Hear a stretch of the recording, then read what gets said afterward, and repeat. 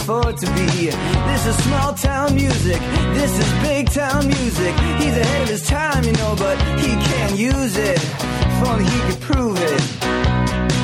Well, tomorrow's just a song away, a song away, a song away.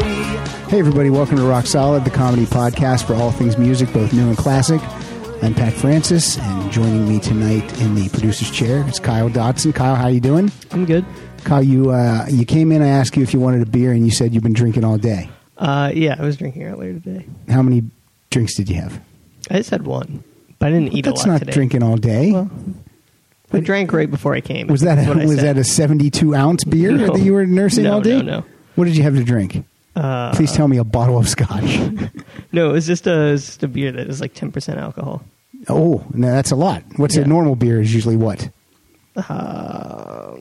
Don't touch his beer. Like 5. 5? Oh, so this was like 5. double the alcohol. Double, yeah. And you weigh how much?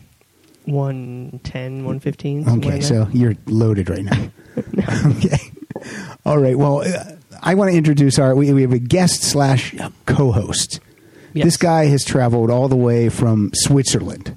And I would love to say that he's only here to do this, but he's here on business.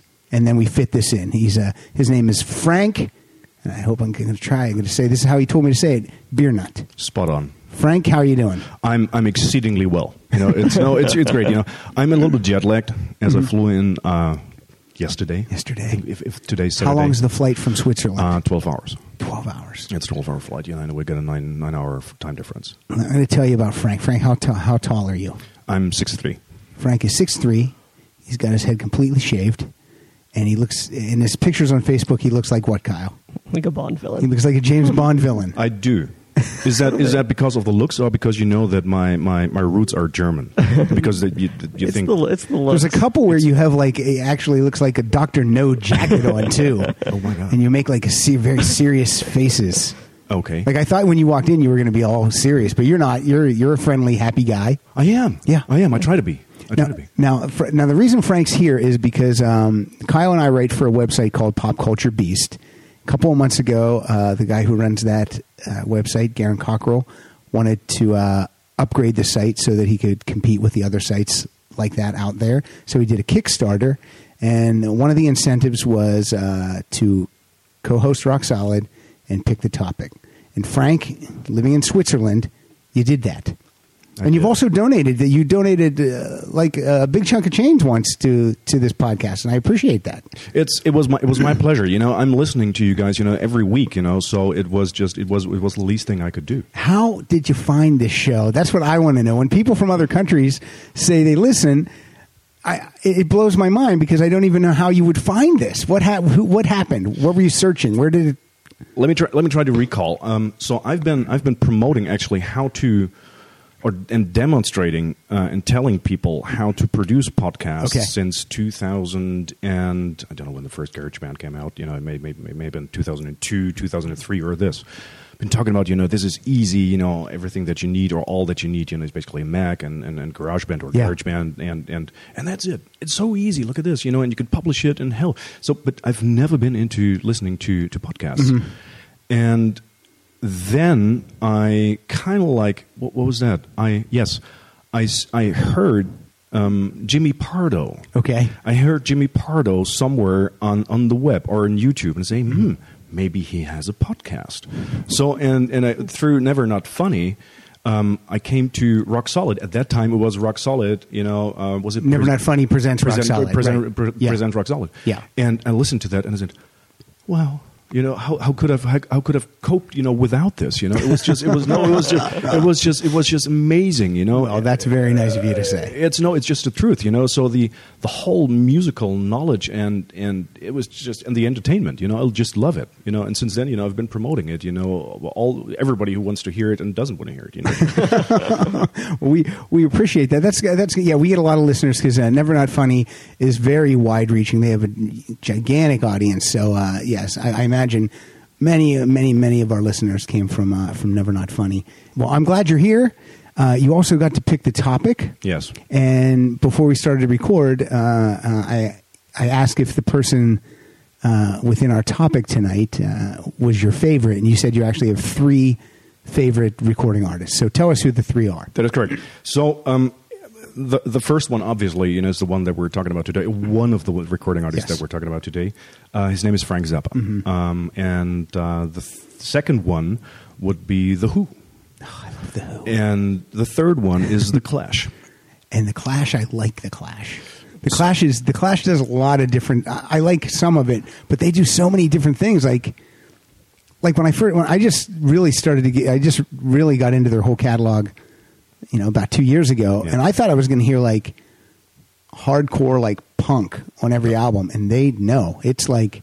It's like on the first album, all over the place. The Clash. You have hardcore punk. Really, just a couple of chords and off they go. But then, if you look at London Calling or Sandinista, even or Give 'Em Enough Rope, it's just you have beautiful tunes in there. It is amazing. Or even on Combat Rock, you have Overpowered by Funk. I don't know if you've heard. No, it's fantastic. No, I didn't. Combat Rock, because I love.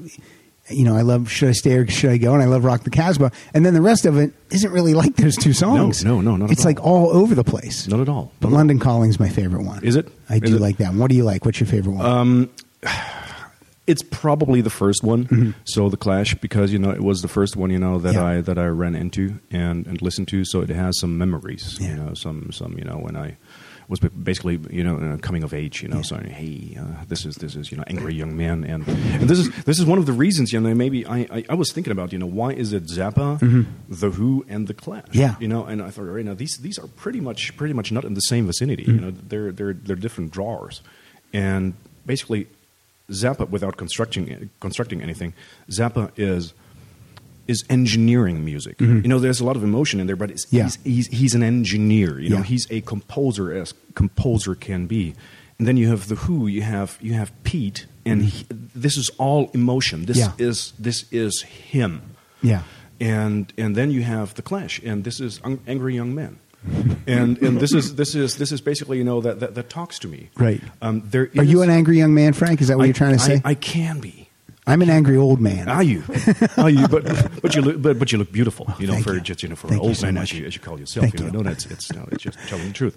So, and there's a great documentary about what they call it on BBC. It's on YouTube or in the BBC archives, which is about the art or the bands that came from London art schools, like Roxy Music and Queen. Did Queen come from London art schools? I know they always say they went to university.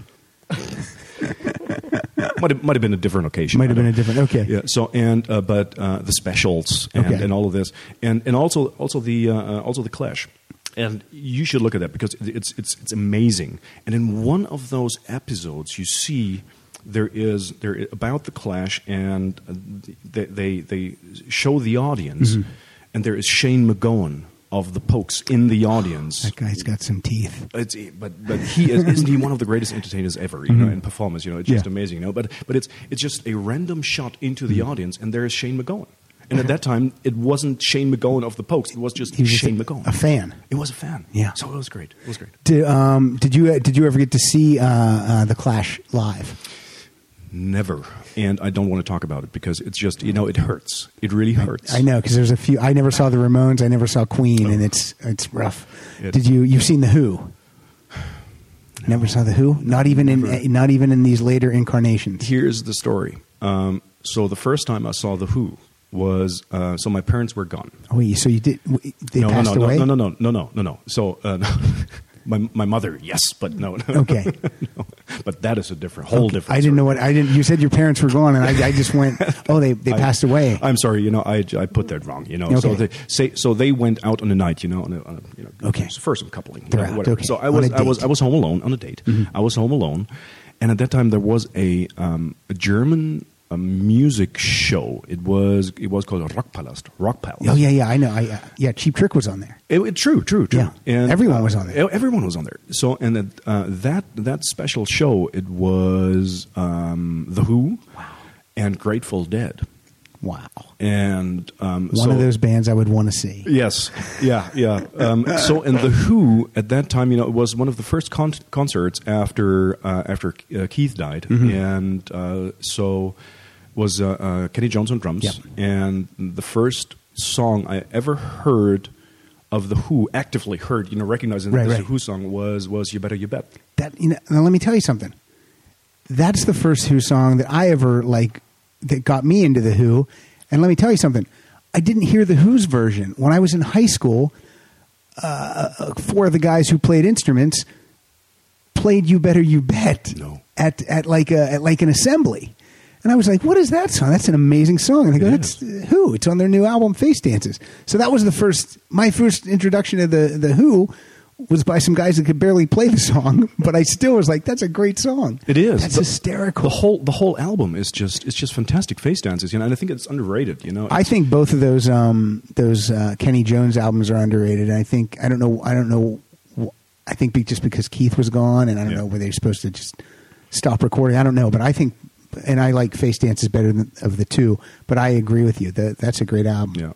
So, but I'm going to see The Who, or I'm going to see Pete and Roger this summer in Hyde Park. Well, that's great. When are they playing there? They're playing in June. I believe it is 26th or 7th of June. So it's the Hyde Park. I'm going to miss that by 2.5 weeks because I'm going to be in London in July. Okay, like the 11th. So I'm just going to miss it. Okay, so I'm in London in July as well. You let me know because I'm in London pretty frequently. Oh, cool. So it's going to be The Who, and it's going to be Paul Weller, of The Jam. And one of Mike Siegel's favorites. Is it? Yeah, he loves The Jam. Yeah. It's fantastic. I've been a mod. So with Scooter and just mirrors and all of it. So, and 2 days before that, I'm in Hamburg, my hometown. Yeah. And with my best friend, with my best female friend, we're going to see, and I'm openly admitting that, Billy Idol. I just saw Billy Idol last week. How was it? We were just talking about it before you came in. He's great. He's really having fun. He sounds great. His voice is great. Yeah. And the only thing I don't care for is when they sing Moni Moni. Yeah. He sings the get laid, get fucked thing. Yeah. And I'm like, I would rather not hear Moni Moni. I'd rather hear another Generation X or another Billy Idol song. Yeah. But he was really good. They put it on a really good show. I'm looking forward to that. It's going to be in an open air in Hamburg in the Stadtpark, and so that's great. So my best friend, she is a Billy Idol fan. Since we've been dating for 13 years. So we've been knowing each other for date romantically. Yes. And where does she live? She lives in Hamburg. And so whenever you find time to get together, yes. Although she's never been to Switzerland, I'm in Switzerland for 8 years now, and she's never been there. Oh, what's wrong with her? And I've no idea. Let her listen to this and tell her that I'm angry. Yeah. What is her name? What's her first name? Yuta. Yeah. So that's a very nice name. It is, and she's a nice lady. Well, if she's 13 years nice, that's great. Yes, that was great. It was So I've seen The Who, and I've only ever seen Pete and Roger because John Entwistle died, I think about 2 weeks before I had tickets to see them. And but Pino Palladino's great on bass. Yeah. He doesn't play like John Entwistle, but Zach Starkey on drums is a killer. I saw a couple of clips. Amazing. He is amazing. He plays very much like a Keith sounding drummer. He's good. Yeah. But to see The Who in that original incarnation before Keith got a little bloated and everything would have been amazing. But still, when he was bloated, on Who Are You? Yeah. When they had to sit him on that stool, with tape the headphones on his head so he could hear. But still, he was amazing in that. Yes, I know. If you separate the drums, just listening to the drums on Who Are You? It's just you go, wow. No one played drums like. I mean, it's even when you watch him, it's almost like you can't even believe how he plays drums. No one plays like that. No one can play like that. No. It's he played without a hi-hat. Yeah.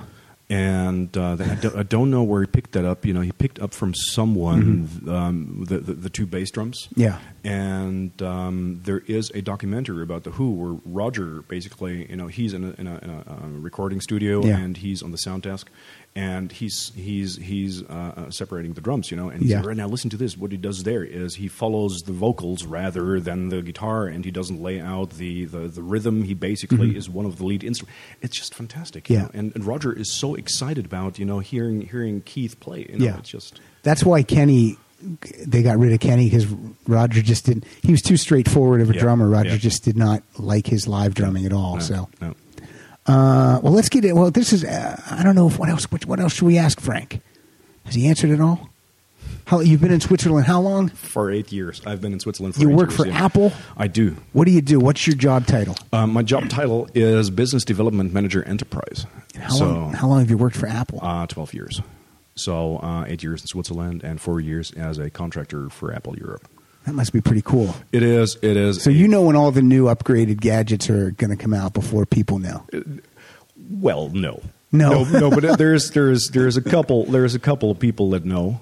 And then there is the rest, and it's we can read some of the signs, the internal signs, but basically we don't have a clue, and all of a sudden, ta-da, here it is. But you've been there a while, so it must be a great company to work for. It's fantastic. It really is. It's for me, and it's always from a very, very individual perspective. For me, it's the place to be. So that's great. It's just. So, and especially with the job that I do, it's just it's fantastic. All right. Well, let's get into the topic now. Great. Now, initially, you wanted to play Frank Zappa songs, and you wanted to try to convince me to like Frank Zappa. Yes. And you told me that I would try to convince you to like Bruce Springsteen. Yes. But then you told me that no way. You hate Bruce Springsteen so much that I could not even ever do it. Hate is a strong word. Okay. It just I tried to not hate anyone. Right. But it's close. No, it is. I don't know where that is. And I've tried for years. Because a couple of my friends, do like Bruce Springsteen. Yeah. And they were trying to, let's say, to deliver Bruce Springsteen in a manner to me. They said, "No, you should like this. This is your type of your pattern of music." Yeah. I looked at it.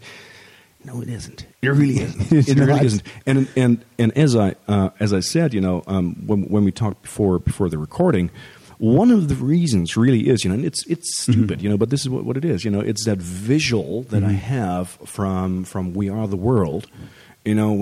When Bruce, comes up to the microphone, and from down under into the microphone and go, I just don't like that. I just don't like that picture. And from then, it all went wrong with us. There is something broken between Bruce and myself. But I don't know if he knows. Not a clue. Well, I can tell you. I can name 5 of my friends that are diehard Springsteen fans, like to the max. I'm going to name it's Matt Holt, Brad Wilhelm. It's Pete Schwaba, it's Bobby Tessel, and Matt Harris. These guys love Bruce. They love everything he does. He can do no wrong. You can't tell them any differently. Now, me, I love Bruce too. I own every album. I've seen him many times in concert. I buy his albums day of release. But I'm not the kind of fan that just can say everything's 10 out of 10. Yeah. I definitely have had problems with some of Bruce's recent stuff. When someone says I can't get into Bruce Springsteen, I totally understand that. But even though I love him, but yeah, those 5 guys I named, they are just he's the best. He's the best ever. They probably don't like me. It's just, although they don't know me. Frank, I don't even like you. Yeah, no. That's and it's understandable. Yeah, it's understandable. But I don't. I like fans that love their artists, but they can also say, yeah, that one wasn't so great, or this one was a little missing, because I think that's a truer fan, when you don't want your people you like to get away with anything. Like Rolling Stone will give Springsteen a 5-star review. Boom, out of the gate. I think they just have a robot that just 5 stars, Bruce, 5 stars. But so since you didn't think I could convince you to like Bruce, and I don't think I could either, you said I should just play some great Cheap Trick songs, and you'll play some great Frank Zappa songs. Yes. Are you familiar with Cheap Trick at all?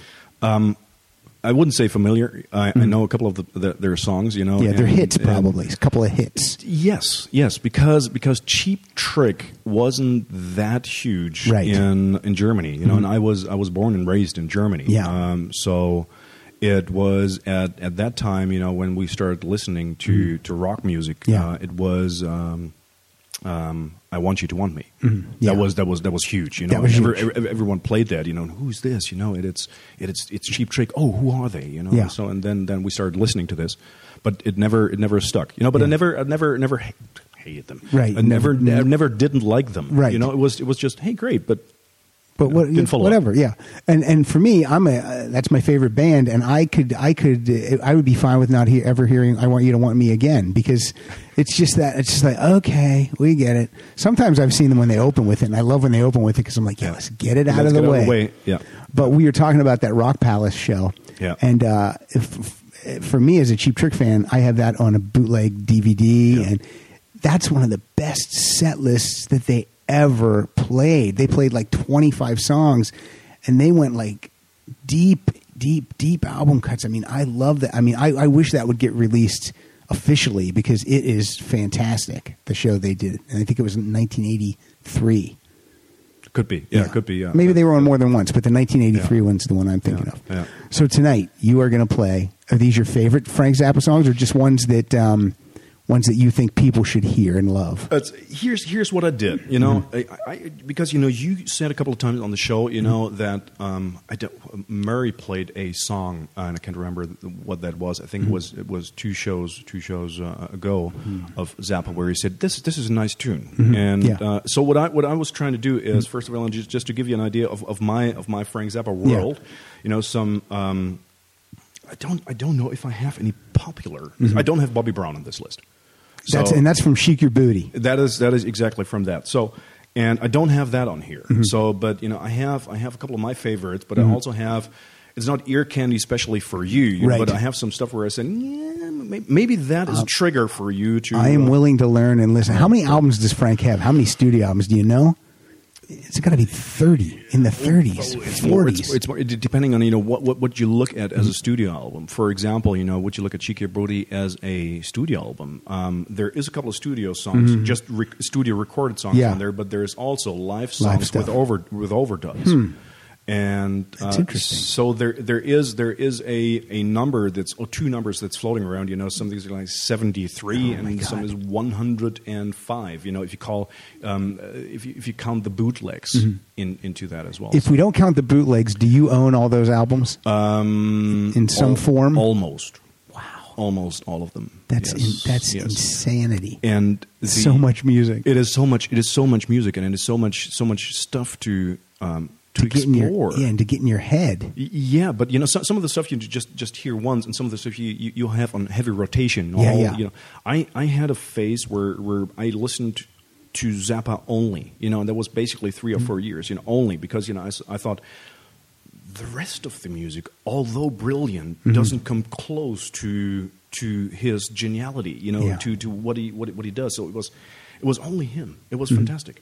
See, here's my thing with Zappa is like, totally respect him. Anyone who puts out that much material and is trying to do stuff and be different, I totally respect it. For me, I'm such just a verse chorus. I want to rock in the car. I want to sing in the car. And sometimes to me, and maybe I'll be proven wrong, Frank seems like it's a little more of a chore maybe to get into. True. Yeah. You know, there is some. Maybe I'm too dumb to like it. Maybe that's. And I don't mean that. I actually mean that. I mean, when I think of people that really love Zappa, I think of people that are smart people. Like, I don't think. No, seriously, I don't think like just a dummy likes Frank Zappa. I really think like someone who's intelligent is the kind of person who can get into that. That is very true. So that is. But Murray likes Frank Zappa. Well, there are exceptions to the rule. I was going to say, and I'm a guest in the studio, so I wouldn't say that you're stupid, right? But maybe that is closer to what I'm it just is. I think no. Like just saying. It's highbrow. I don't know. Yeah. What do you got? Let's hear. I'm letting you go first. I know you have a bunch of songs to play, so let's play it. I do. So, the first song is the first song from Frank Zappa that I ever heard. And knowing it was Zappa. And so I heard, my uncle, who's only 11 years older than I am, always talked about a guy named, he's German too, obviously, and he always talked about a guy named Zappa. So really, delivering it German. Right. Yeah, Zappa is great. And I didn't know who he was, Yeah. So, and then I was with my oldest friend, with Oliver. I was on a skiing vacation in Kaprun, which is in Austria, in Salzburger Land.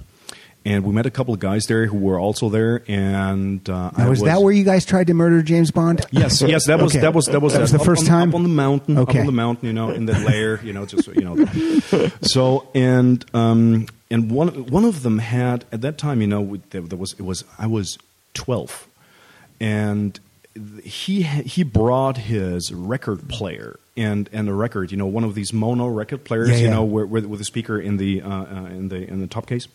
So, and what you hear now are the first notes of that caught me into Zappa. All right. Well, this is terrible, Kyle. Anytime soon.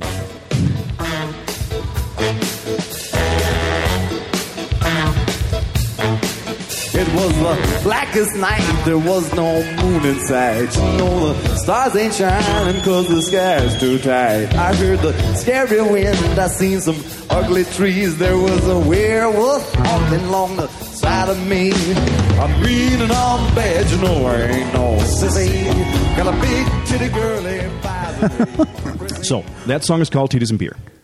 And never heard of it?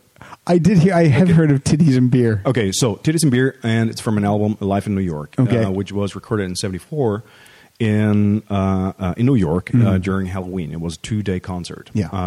And with a great lineup of musicians. Frank always had Yes. fantastic musicians. And his Terry Bozzio and Steve Vai and who else has played with him? So many people. So many people. Chad Wackerman, Yes. Scott Tunis, Yep. Peter Wolf, Ed Mann, Bobby Martin, and Ike Willis, Ray White. Yeah. Fantastic. So, this song, Titties and Beer, now, it is basically about, a motorcycle man, and he, all of a sudden, his beer and his girlfriend are gone. And it is the fault of the devil. Yeah. And the devil being played by Terry Bozzio. And Terry Bozzio on drums. Now, I have a second cue on that one, and that whole song is, it goes into a scripted dialogue between Zappa and Bozzio on drums. And by the way, Bozzio must have been like a kid back then. I mean, 23-ish. yeah. I mean, he must have been, something crazy. And on that same album, if you listen to that album, did you hear of The Black Page, which is a drum solo? I don't know It's if I've called heard the Black Page. I love drums. It's called The Black Page. It's called The Black Page because it has so many notes on that page. Oh my that God. That the page is black, So it Terry Bozzio, amazing. So what is amazing about this is that there's a part scripted dialogue, but then Frank starts to improvise. Okay. Now, if you listen to this, listen to what Frank says, and then listen to what Terry says, and listen to the hi-hat. Terry, although being caught off guard by Frank, never loses the hi-hat, and I don't understand how he does it. All right, let's listen to it. To me, old devil, I am only interested in two things. Yeah, See if you can guess what they are. I would think, let's see, maybe There's the hi-hat. Well, I'll give you two and, clues. let's see, Let go of your pickle. what? Let go of your pickle. I'm not holding my pickle. Well, who's holding your pickle then? I don't know. She's out in the audience. Hey, Dale, would you like to come up here and hold my pickle to satisfy this weird man out here on the stage? You're probably wondering why we call it a pickle. So I found that. Now, that's from Dale Bozzio of Missing Persons. Yeah, right? Yeah, true. Yeah, true. okay. So She's going to come hold his pickle. Yeah, probably. So, and this is, I found that from the beginning, I found that fascinating that Bozzio never loses the hi-hat. It's just a natural timekeeper. It is. It's just in his blood. It's just in there. In his DNA, It's just- DNA, Yep. so I found that fascinating. So, How did you pick up on that? I mean, as a kid, how did you? I was See, at me as a kid, I would just be Yeah. going, "That girl's gonna come hold his dick." That's what I would be. That's what I would be thinking. And you're thinking, That's because you're dumb. I know, because I'm stupid, and Frank's not. No. We had to look up, what they were actually talking about. It was, I was 12, as I said, Yeah. and I had English in school for 2 years, so I didn't know what they were talking about. That was slang, so Yeah. no internet at that time. No. So where do we look it up? What do we do? So we're trying. Oh, this is what they're talking about. Ooh, that's nice. So and then I began. I was listening basically to that album and to that song. Yeah. It was on heavy rotation. My parents freaked out because it was on my stereo. For weeks and months. The whole time. And so this is when I picked up. Getting out of all of the details. In the song, and always he never loses that hi-hat. How does he do that? I think this is so cool that as a young preteen that you got into this sophisticated musicality of Frank Zappa, and you just got into that, and this isn't 12-year-old Pat listening to Love Gun. That's for dummies. Trust me, go to a Kiss concert now. It's loaded with dummies. I saw you there once, Kyle. Oh yeah. Boy, my setups now for my songs are going to be so generic and pedestrian. It's gonna be awful because you are really getting into it. And then you share the first name with Frank Zappa. Oh, I do. Isn't that great? That is great. What's your middle name? Thomas. Frank Thomas. I don't like that. No, I'm me neither. kidding. No, me neither.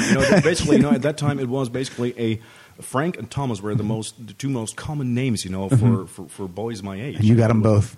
And I got them both. It was in the class. It was when the teacher called up Frank or Thomas. It was basically me and 8 other guys. Yes. Oh, okay. Now I got to play a Cheap Trick song. This is going to be boring.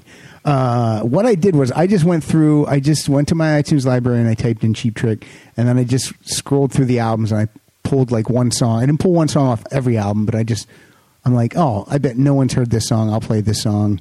So that's what I did. So this is from their 2006 album called Rockford, which I think is one of their best albums. I love the album cover. I love every song on it. It's a nice piece of pop rock. And this song is called This Time You Got It.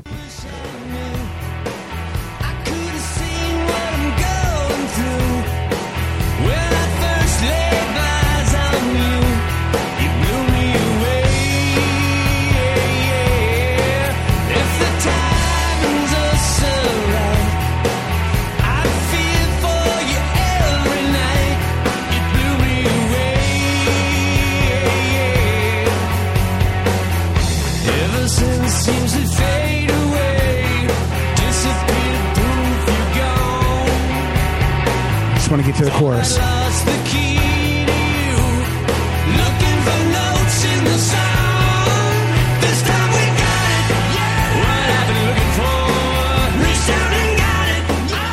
See, I have no big explanation about that. I can't say. He never loses the hi-hat. I'll tell you what, Buddy Carlos never drops his sticks. No. He holds his sticks. They hold their instruments the whole time. They don't drop them. And now I'm disappointed that I led with that one. I don't think that was a great one to lead with. What do you think, Kyle? No. I like that song, but it wasn't a good one to lead with. No. I think it's great. I think it's great because you're being sarcastic. I'm not. I'm not. I'm German. I'm honest. I give it in your face, right away. They're going to get better, though. I'm excited. They're going to get better. That's great. That's great. Tell me about the lineup. A Cheap Trick. Robin Zander on lead vocals. He's one of my favorite singers. Really, if I have to pick my 2 favorite rock singers, it would be. I'll just pick a girl and a guy, even though that might be sexist. But Chrissie Hynde, I love Chrissie Hynde, and I love Robin Zander because they can both still sing. They both sound phenomenal. They still sound, as good as ever. Yeah. And I think that's because they've never stopped. Mm-hmm. I think these people that stop singing for 10 years and decide they're going to put the band back together, they probably take care of themselves. Yeah, you would hope so. I would hope they do. So. Well, I know Chrissy's vegetarian, and she'll tell you about it. So, did you see that list? That came up somewhere. I don't know where it was. Probably on Facebook or so. How do you know that somebody's a vegetarian or vegan? How do you know? They tell you. Well, that would be Murray also. Murray's a vegetarian. And he's a U2 fan. He is a U2 fan. You don't like U2. I'm a U2 fan, but you don't like U2. Murray's in great shape, though, so I got to be honest. It's with the vegetarian thing's working. Yeah. He's solid. He's slender and solid. Guitar is Rick Nielsen. Drums is Bunny Carlos. And bass is Tom Peterson. Tom Peterson, to me, is one of the best bass players. He plays it like a lead guitar almost. He plays like a lead. You know, he's not. Doesn't sound like John Entwistle, but you know, he's a great bass player. And always the same lineup. Or Tom left. I think Tom had some problems with the H. It's heroin. Oh, and he left. He was gone from about 82, and he came back in 88. So he was gone for 6 years. Okay. And right now the lineup is the same, except the drummer has retired from touring. Oh, okay. So Rick Nielsen, the guitar player, his son is the drummer.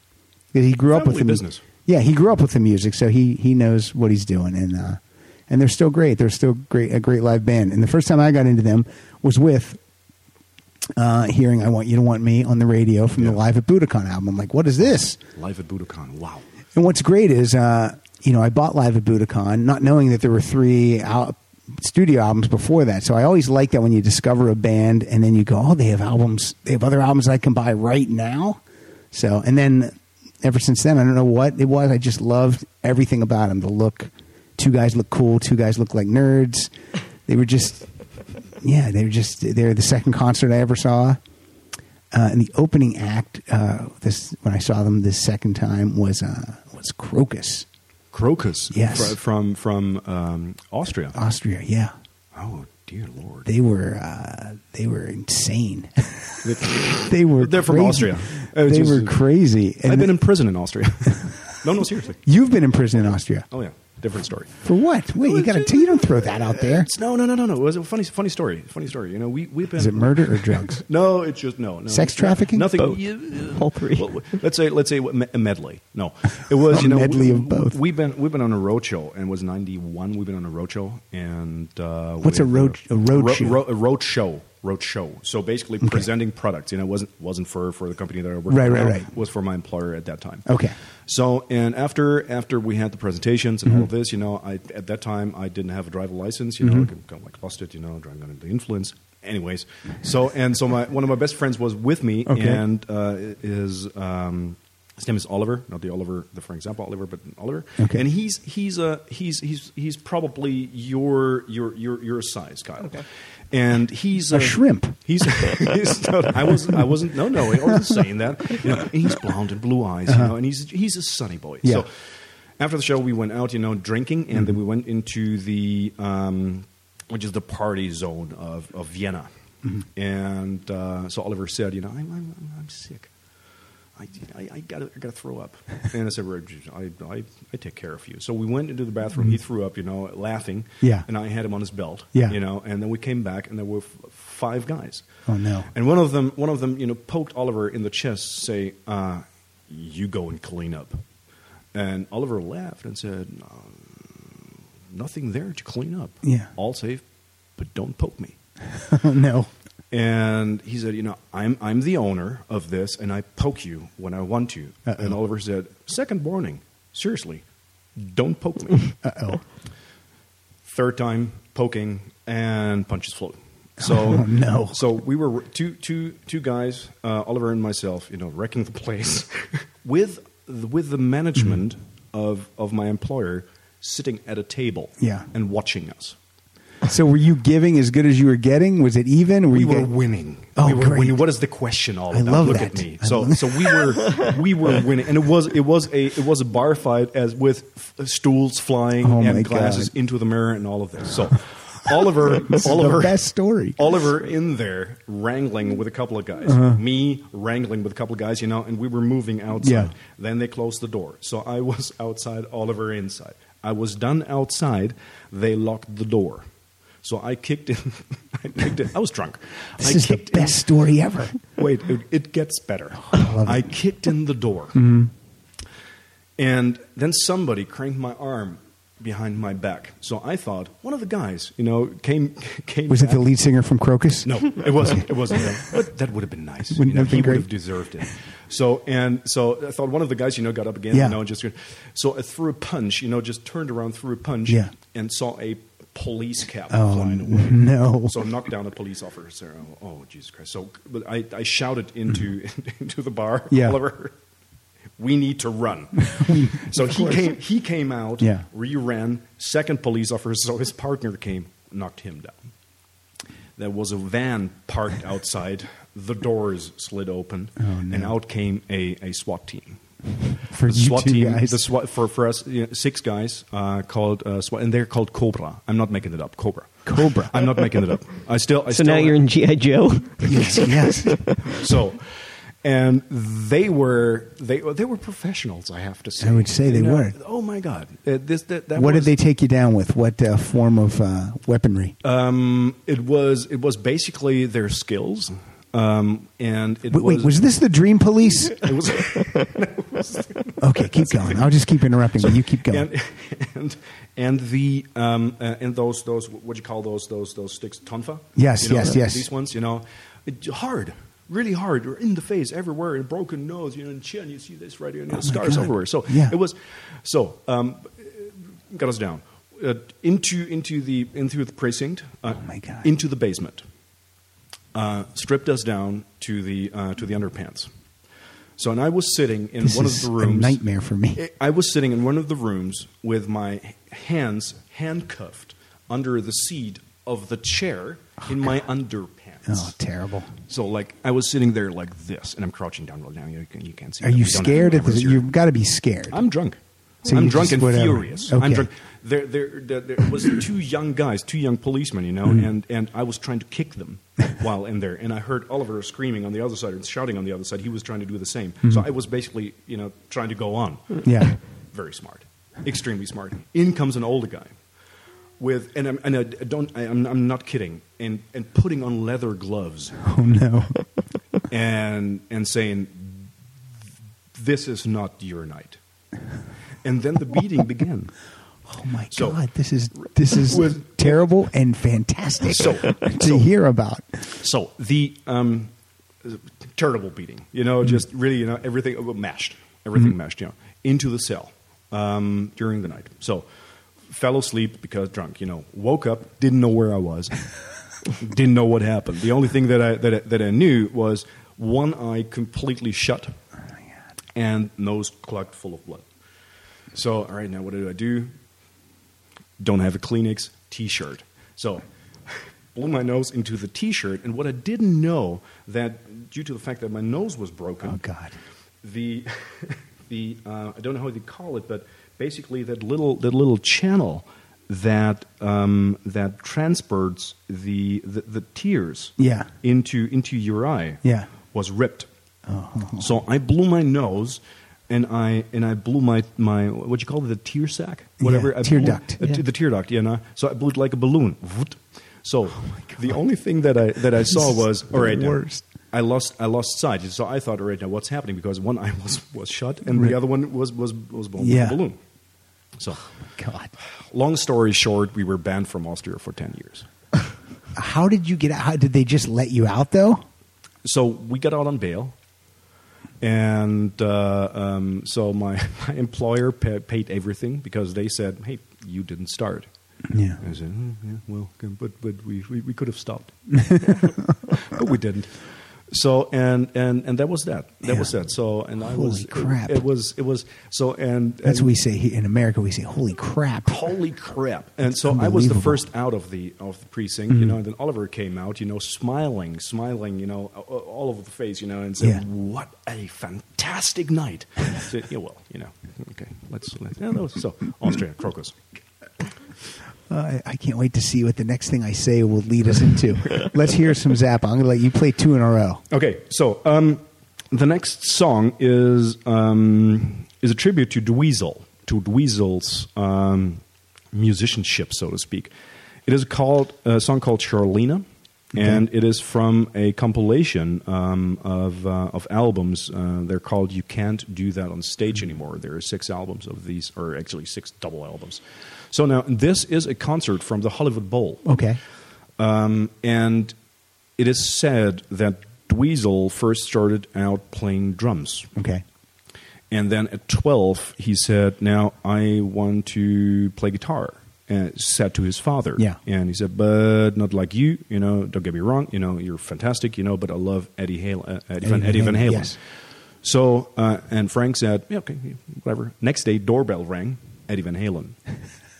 And so one of the guitar teachers of Dweezil, was Eddie Van Halen. It's amazing. So he started at 12, and this concert happened when he was 15, 1-5, so for 3 years.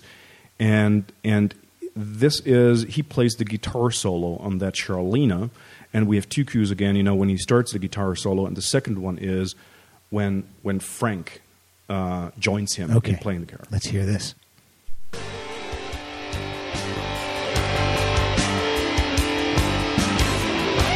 So 15.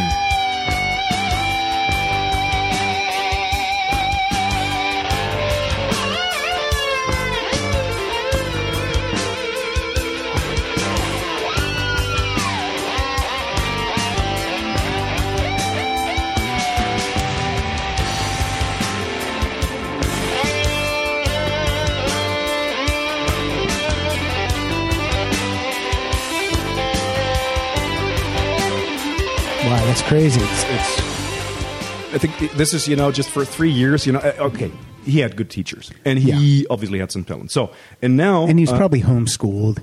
Probably. So he probably didn't go to he was. school. No, he was. They were. Yeah. They were all. So, and now Frank joins in. So family music. Okay.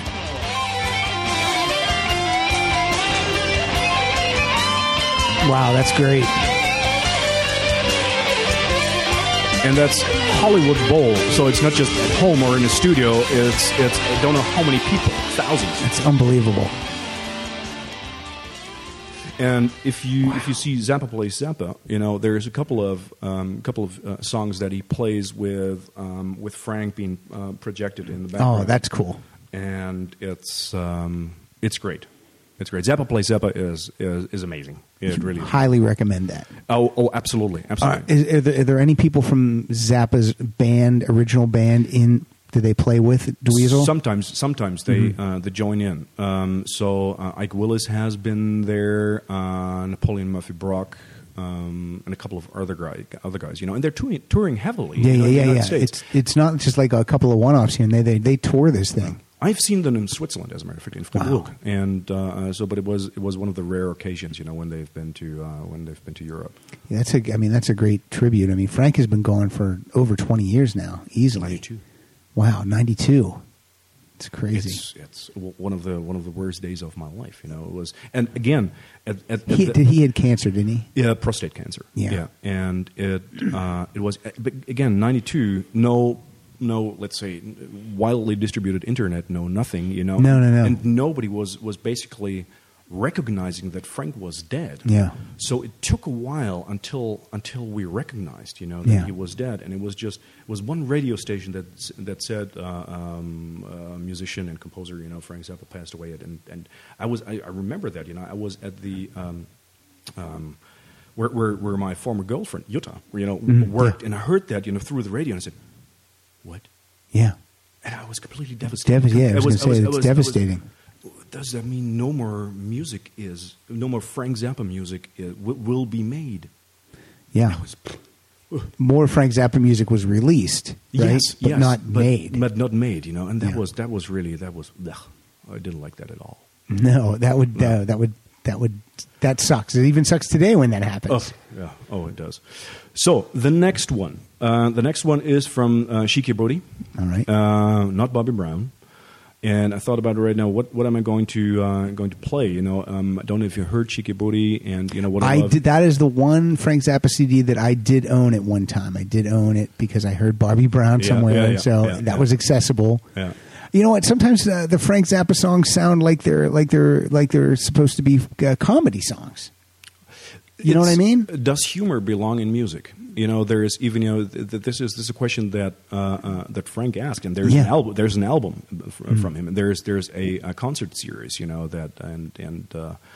that they did, and he said yes, absolutely. You know, some of the stuff that some of the live stuff, it's they having so much fun. You know, it is so crazy stuff that they do, especially with the lineup with Ike Willis. You know, Ike Willis is a fantastic vocalist, lead vocalist, but he's a funny dude. Mm-hmm.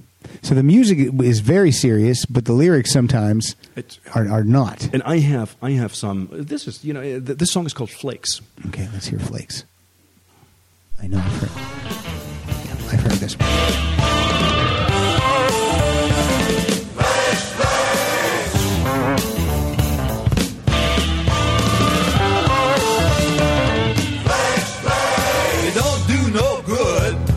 And his voice is working when they ought to should. They waste your time, they're wasting mine. California's got the most of them. Boy, they got a host of them. I think, in my opinion, Frank has one of the most distinguishable voices, in music. It's just, a couple of guys, where you say right now, who is this? Is that A or B? Yeah. But with Frank, it's just, that's Frank. And it's so funny because, then when I think of singers, he's not at the top of my list. No. He can sing, but he's not doing. What do I want to say? He's not doing any acrobatic voice things. I challenge you on that one. And here's why. Oh, yes, absolutely. And here's why. Do you know that he was nominated for a Grammy? I did. I probably would have assumed that he would be, but what was he nominated for? What was it for? Dancing Fool. Oh yeah, that's right. From Shakey Brody. Yeah. And for the vocal performance. Was it best pop vocal performance? Probably. It was best rock vocal performance. Best rock vocal performance, and it was because it is very fast and it is tough vocals. And by the way, he performed that on Saturday Night Live. He hosted SNL once. Yes, I saw that. He played 3 songs. Yes, he did. And nobody liked him. The story is, right. Except for John Belushi. Yeah, the rest said, "No, it's." I don't think he took the hosting seriously. I know I remember he broke, and he probably was. He's probably kind of anti a lot of things. He's like his own entity. Oh, yeah, one man species. Yes, exactly. Absolutely. Okay, I do have something exciting to say about my next song. Great, because it was produced by George Martin. So Cheap Trick, huge Beatle influence in that band. So in 1980, they got to work with George Martin, and this is a song called "Everything Works If You Let It."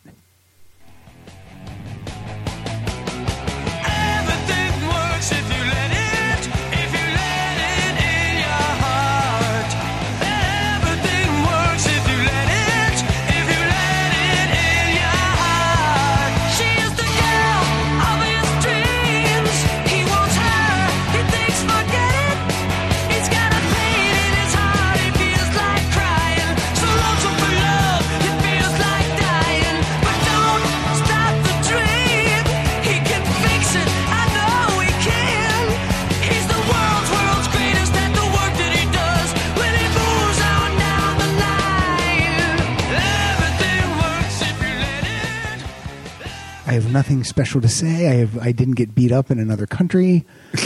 Why not? I don't know. Could have. You gotta try harder. I've gotten beat up in this country. I think that's good enough. Yeah, well, but always try, to learn new countries, new stuff. I love that they worked with George Martin. I don't. I love the sound of this record, All Shook Up, the album that he did. It doesn't sound like George Martin production, but they seemed to like working with him, and it's one of my favorite Cheap Trick albums. So it's great. It really is great. And what I find fantastic, the first time, or the first let's say months, that I heard Rock Solid, I I truly admired and still admire your knowledge about the music and about the. I know George Martin. Yes. But basically every producer in the business and which album they produce and all this, and I don't have a clue about, well, who I don't know what it is. What. Like when I was a kid and even now, I pick up an album. I love looking at the liner notes, and that stuff just sticks in my head. Like I can remember, like I'd pick up an album and I'd go, "Oh my God, this guy produced this. This is going to be a great." And I don't know, when I was in school, textbook stuff that didn't stick. Nothing would stick. But when I would read liner notes and stuff, I know who writes songs. I know all kinds. I know that. I'm putting it to use now. Yeah. For no money, but it's it's kind of useless information, but yet it's fun for me. I guess if it's something fun and something you like, then I guess the best doctors probably when they were in med school, they just picked it up like that, right? That could be, yes. So, but it took me a while to understand, what a producer does. Yeah. So I didn't know what a producer does. So right now it's a couple of guys recording, right. and there's a sound engineer. Yeah. Done. Yeah. But that's not what it is. No. Obviously. Yeah, it's different. Oh yeah. Okay. All right, let's hear it. Let's hear some more Frank. Okay, so the next one is from an album that is called Thingfish, and Thingfish is a musical, where a musical about Hollywood and Broadway and the whole business, and Frank didn't like the business at all. Mm-hmm.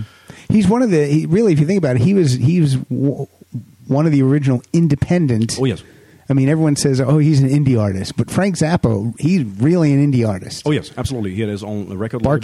Barking Pumpkin, exactly.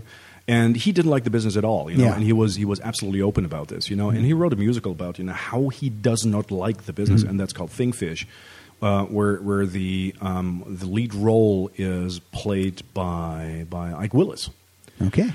And the song is called You Are What You Is, which is also an album, Yeah. You Are What You Is, but that is the song. Straighten up in that chair and pay attention. People, this is for your own good. Do you know what you are? Do you know what you are? That's what I asked you. You are what you is. You is what you am. And that the truth. Yeah, how the mayhem. I meant that now. You ain't what you're not. Not even hardly. So see what you got. And you got a lot of looking to do, Junior. You are what you is. That entirely too correct. And that's all it is. Uh-huh. And I really like Ike Willis' voice. You know, he is, even if you listen to You Can't Do That on Stage Anymore, you know, there's a couple of recordings and a couple of tours and concerts, you know, where he completely lost his voice. Entirely. And still having a great voice. it's still, you know, being there, having presence, making fun, you know, and it's fantastic. How much fun did you have preparing for this show tonight? Oh, it was great. it was just great because I thought right now this is I have a story about all of this, you know, and that's what's great about music. It triggers emotions. It does. It takes you back to when you got beat up in Austria. I mean, it takes you to all different places. It's great. Music is the best. You know? It is. And even, you know, I said, you know, I like We Are the World, you know, because it takes me back, you know. Yeah. And there's a couple of songs that I like where I usually would say, oh, Jesus, no, this is awful.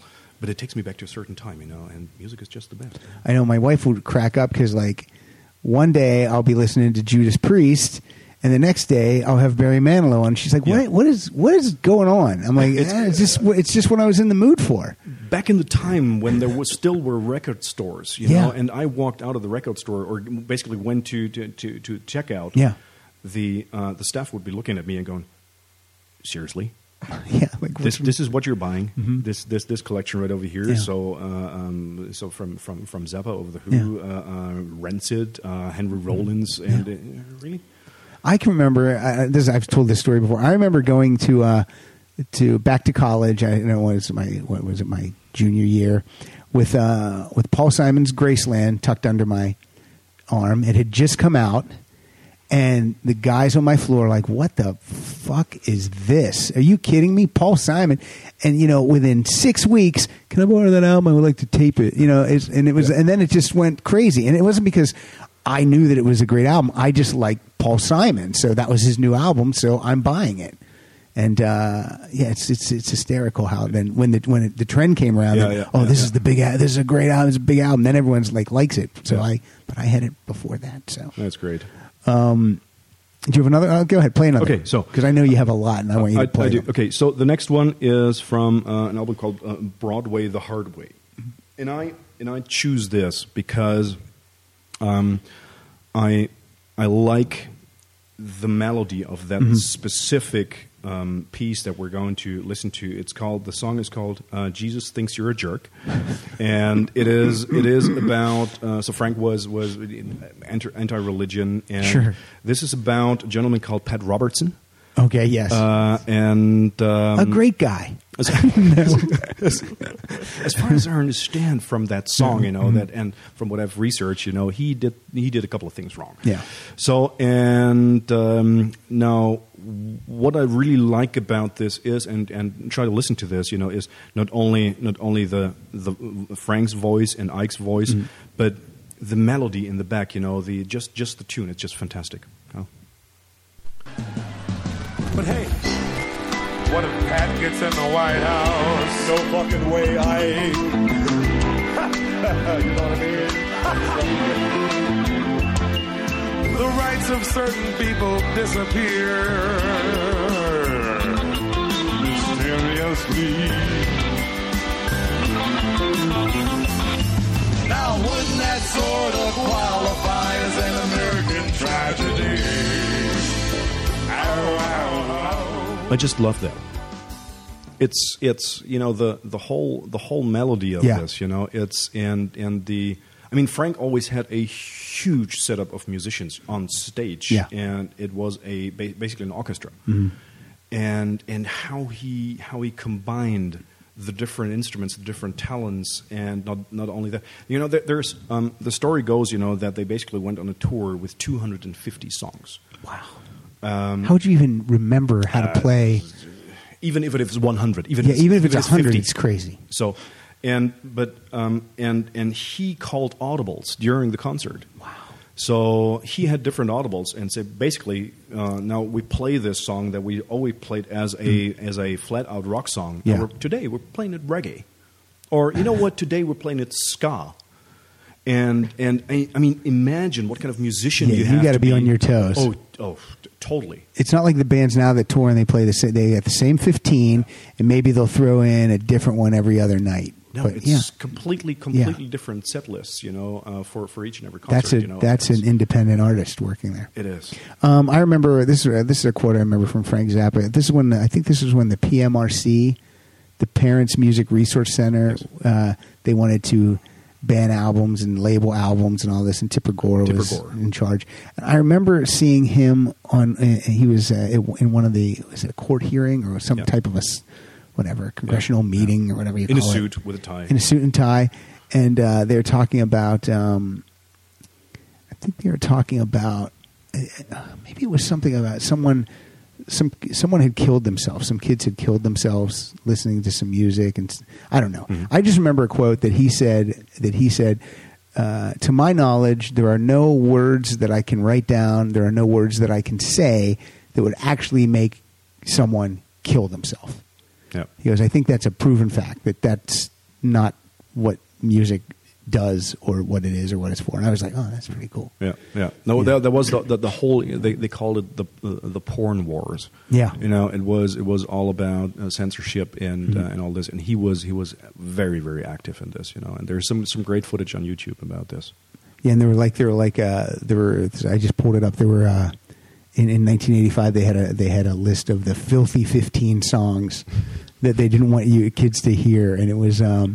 Darling Nikki by Prince, Sugar Walls by Sheena Easton, which I think Prince wrote, Eat Me Alive by Judas Priest, Bastard by Motley Crue, Let Me Put My Love Into You by AC/DC. I mean, this is all very scary. I need you to stop there. Just ridiculous. This freaks me out. What else? What do I want? Oh, I want to play. This is my favorite Cheap Trick song. We're gonna call an audible, Kyle, and move this. I Can't Take It up to. So this is an album. This is an album called Next Position, Please. It was their second album without Tom Peterson on bass, and this was produced by Todd Rundgren. And Todd gets it's a really just stripped down sound out of the band. I mean, it sounds different from any of their other albums. It's still one of my favorite albums. And this song was the first single and the first track on the album, and it's called I Can't Take It.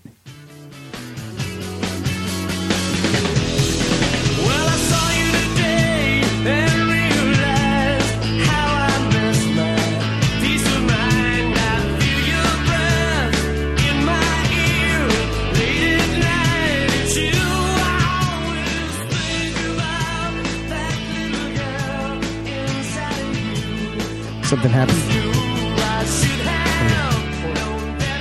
Bad chord.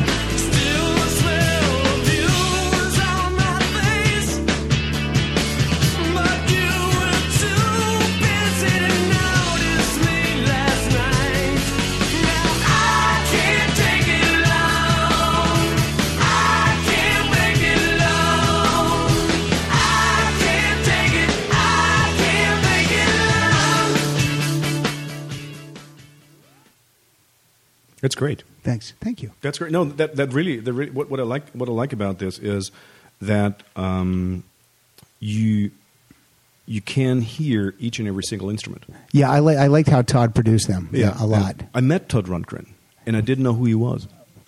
That's funny. So I really had no clue. Where did you meet him? At Macworld, San Francisco, in 1990.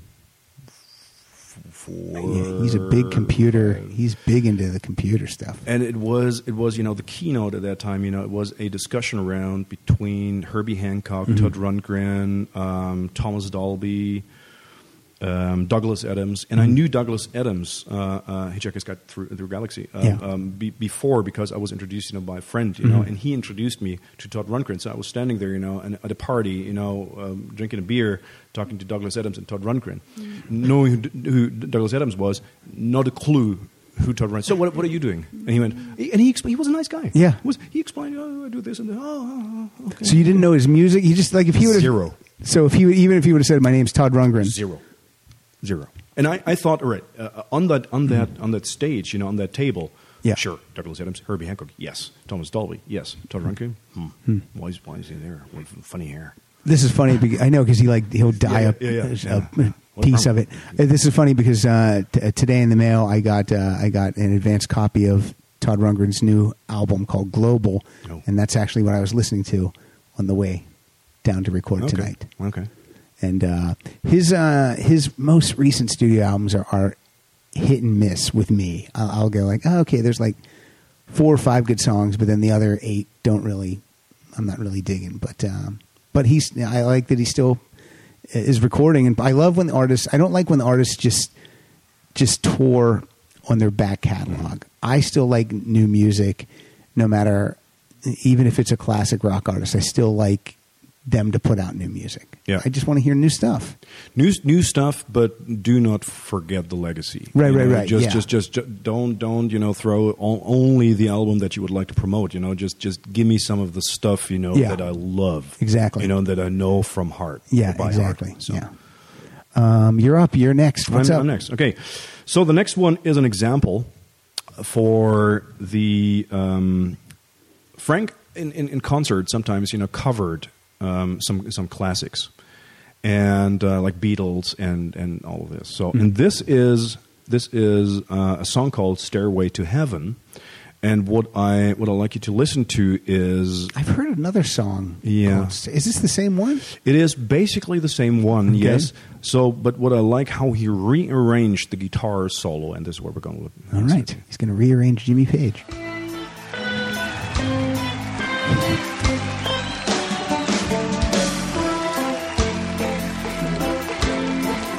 So a little bit reggae style, how we did there. And then let's wait until Ike sings for the first time because it's great.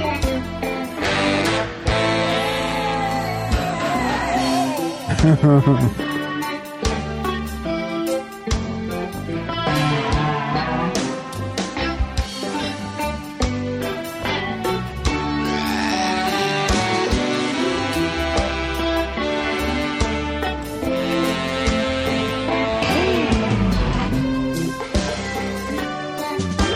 a little bit long. No.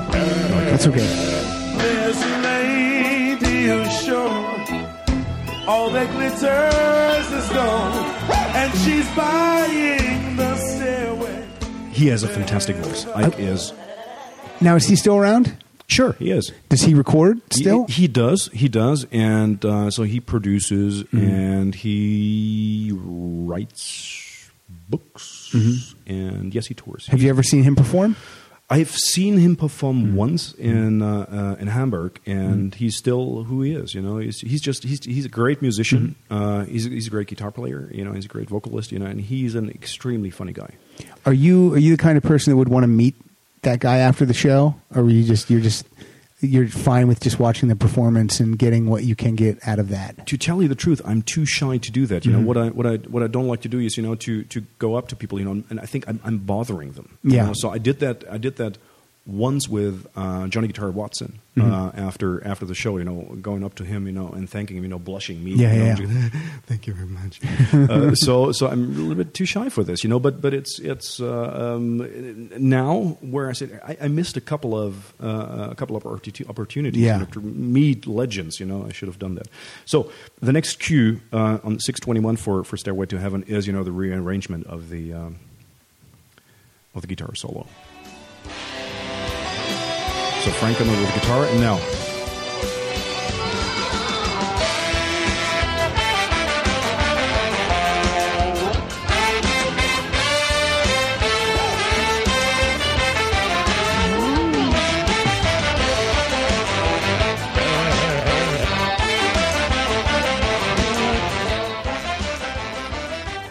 I love that. I really just love that, you know, and it's from the album The Best Band You Never Heard in Your Life, and because it's called that, and I've seen that band, so that was one of the concerts, you know, that I've seen, one of the two concerts that I've seen from Frank, one with 14 and one with 19. Wow! But you did get to see him. Yeah. That's good. So that was that was fantastic. And he would play a long show too, right? It wasn't 3 hours easily. That's great. And so that band broke up after 6 months of touring, you know, because, you know, there was a couple of they were burnt out. They were burned out, and they didn't get along too well, you know. And the horn section of this is played by Bruce Fowler and Walt Fowler. I don't know if I know who those people are. And they're on a couple of the albums, you know, and what they do with the horns, you know, it's just fantastic. How are we doing time wise? We're good. We're good. We're good. Okay. So Frank Zappa's albums, he released them through Barking Pumpkin Records. Correct. This was his own label. Yes. Who distributed those then? I mean, did he he press them himself and just? That's a very good question. See, this is where I come in. This is where you come in. You know, you tell me. I know that Frank produced Dweezil's first solo album, which was called Having a Bad Day. Yes. But that's because back then you didn't think about it. What? Go ahead, Kai. You got something? It specialized in mail order releases. Ah, look at that. So, but again, that's before the internet. So you had to literally. Okay, go ahead. Oh, it was initially distributed by CBS Records. CBS Records. Okay. Yes, I see. And then they had some MCA stuff, and they withdrew, and then EMI Records. Mm-hmm. So. And then they just did mail order. Mm-hmm. Yeah. So you really had to be in the know. Like you had to be right to the Frank Zappa fan club to get a mailing address to order stuff. Yes. Probably, yeah. Maybe.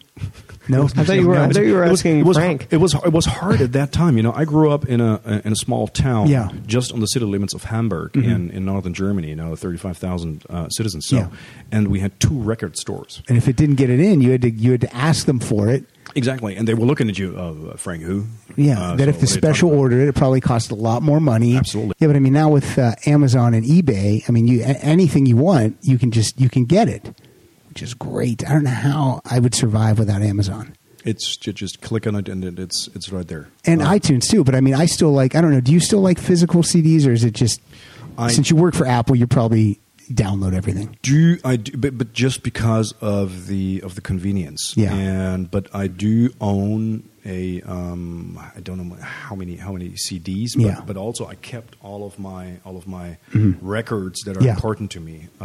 So as a matter of fact, I have my 27 most important records to me. I have them on a wall. Oh, that's cool. And I'm going to show you a picture about this.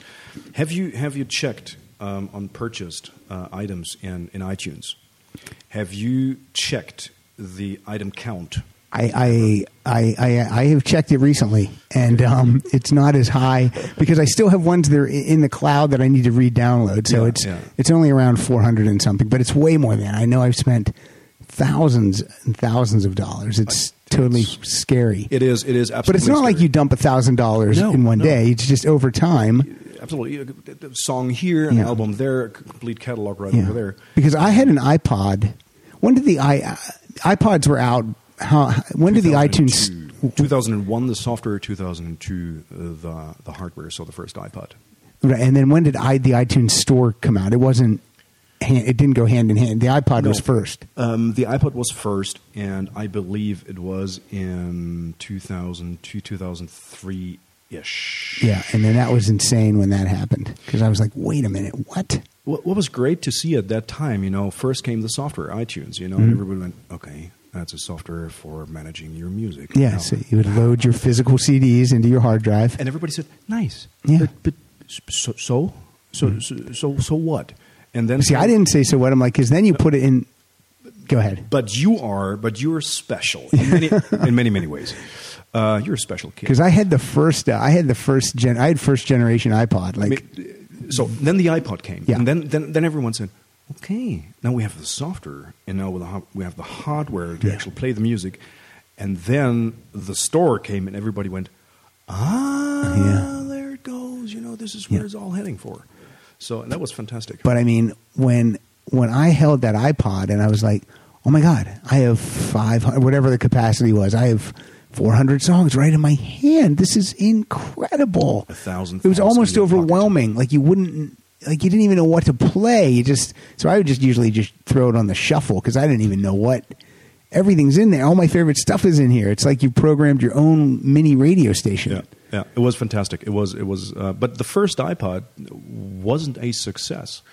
Isn't that funny? It was. It basically it was lying around in the shelves. And nobody wanted it. They were pricey too. They were pricey. Yeah, absolutely. $500 or something, $499. But then with the introduction of the iTunes Store, it really kicked on. My wife was on a game show at the time. She was on Hollywood Squares, and we lived like 3 blocks from where they taped the show. So it was a Saturday morning. That's when she was supposed to go over and be on the show. So when she left, this is right when iPods had just come out, I said, how much do you have to win today for me to get an iPod? And she said, well, if I win $5,000, I'll get you an iPod. Oh. I said, okay. So like 3 hours later, she comes waltzing back in the door, and the first thing she said when she came in the door, she goes, well, you can get an iPod, because she won $18,500 on Hollywood Squares. Wow. Yeah. Wow. That was pretty cool. And you got your iPod. And I got my iPod, and boy, you got 3. No, I do. I wish I should have. Right? I should have said, no, wait a minute, you won 3. Yeah. Let me do the math. So you're gonna play. What's your next song? We just played that "Stairway to Heaven." Stairway to Heaven. Yeah, we're going to skip the next one. So we're going to play a song called "Harder Than Your Husband," and it is an example for how many different music styles Frank was engaging with. Just trying to really explore what's possible, and again having fun.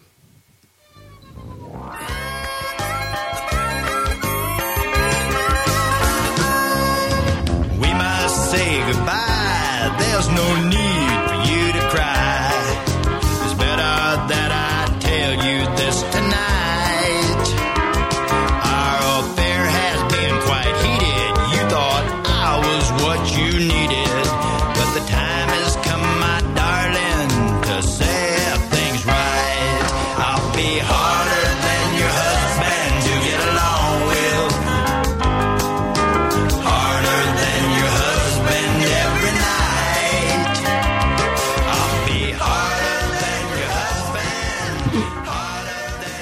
Very nice. I love the electronic piano, the synclav in the background. It just it's nicely. Let's say it's beautifully constructed country music.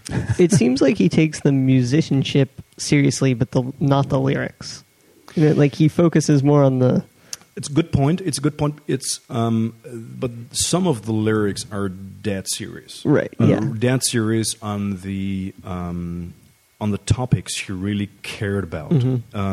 But as I said in the beginning, it really is. He asked the question: does humor belong in music? And for him, it really was. Yeah. It did. It sounds like that's where it sounds like this guy lived and breathed music. Oh, absolutely. Now, you'd like to think that all musicians do, but I think some musicians can set it, put it away, and then go about their daily life. But it seemed like he woke up and probably immediately had just music in his head and in his fingers and his heart and his blood and brain, and just could not get it out quick enough. He was a workaholic when it comes to music, and he was working the music. He was trying to find new stuff, and he experimented a lot with new technologies and with new possibilities. What could I do if I combine this? And he started very, very early with sampling. He used something called the synclav. I've heard of that. Yeah, and experimented with that. All kinds of sounds that he incorporated into the music. So like Dweezil is today. Dweezil is a sound engineer. He's a brilliant guitar player. It's amazing, but he's a sound engineer as well. And the thing about Dweezil is he's not out there in the public.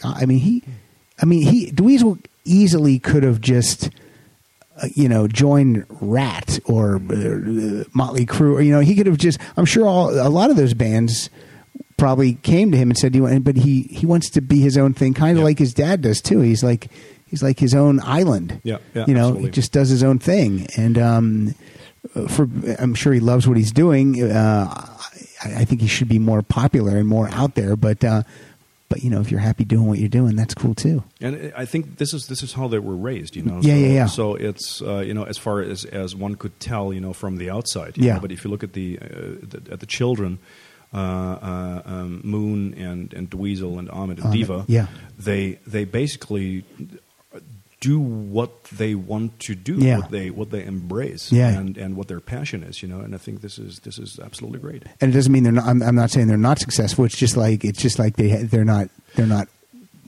They're successful enough. Yes, and they get to make a living doing what they haven't sold out. They haven't sold out. No. This is what I do. This is what I'm good at. This is what I want to do. Right. Full stop. Yep. That's true. So, and I just love that. It's just amazing. My next song, I was going to play a song off the Cheap Trick 1997, which is to me like a comeback album for them. It was just so good. So I highly recommend that album. But instead, I'm going to play a song from if someone said, what's your favorite Cheap Trick album? I would say it's their third album, Heaven Tonight. Because I think that's where it just, I love the first two albums, but it just all clicked for me as a listener. And this is a song called On Top of the World.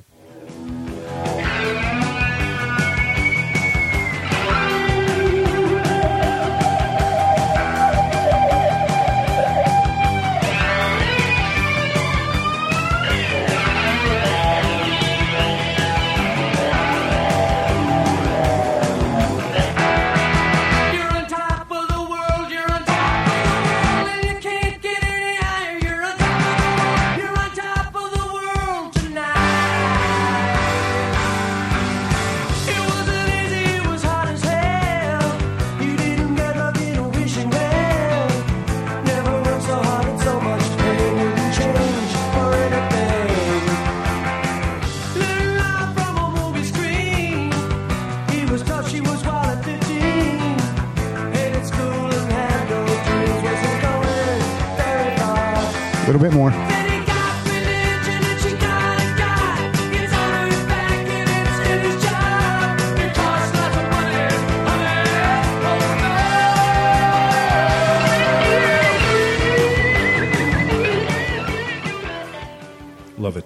Oh, thank you. Yeah, Heaven Tonight is a fantastic album. The bass line in the beginning sounds a little bit like Planet Claire from B-52s. Oh, yeah, probably. Yeah, maybe.